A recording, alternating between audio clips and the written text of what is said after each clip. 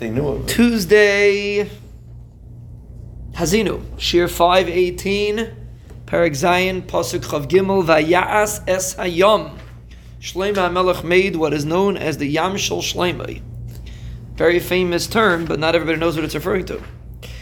So he made the Yam, as if we're supposed to know what the Yam is. It was a massive pool that Shlomo HaMelech made. Mutzak eser ba'ama. It was melted, poured molten iron, copper iron. I don't remember what it was. Either copper or iron. We'll see. Eser ba'ama. It was 10 amas misfasei atzfasei diameter. 10 amas. Ogel saviv. It was round. V'chamesh ba'ama keimasei. It was 5 amas tall.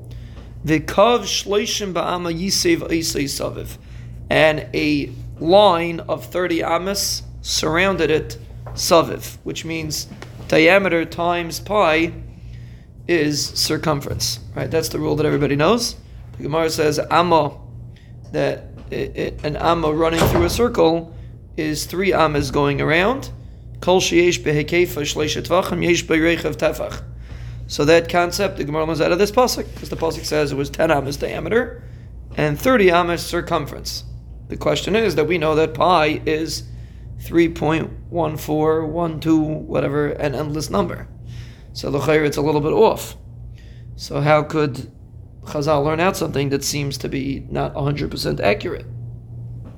So the Goyin has a famous vart based on this pasuk, that the word is spelled kaveh.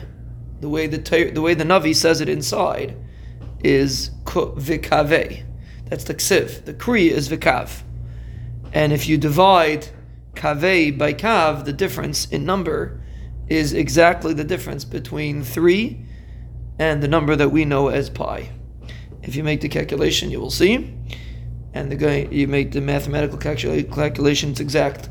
It's exact. So basically the point is that the truth is that it's not exactly 10 and 30 around. It's not perfectly... The number is not exact, because it's a little bit more than 30, because it's 10 times 3.1412, whatever the number is. But halachically, we're only mechuyev to be chayshish for an amma diameter is 3 amas circumference. That's, for halachic purposes, that's all we're mechuyev to be chayshish for.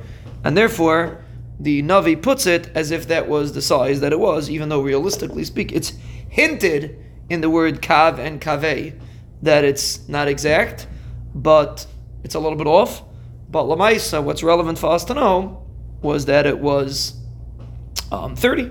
That's all that's relevant to us. The circumference was 30. But this was the Yam Shel Shlomo. It was a massive pool that was halachically a mikvah, like we will see. The Kohanim were able to be tovel in this massive Yam. And this is what Shlomo HaMelech built. We're going to see exactly how he did it.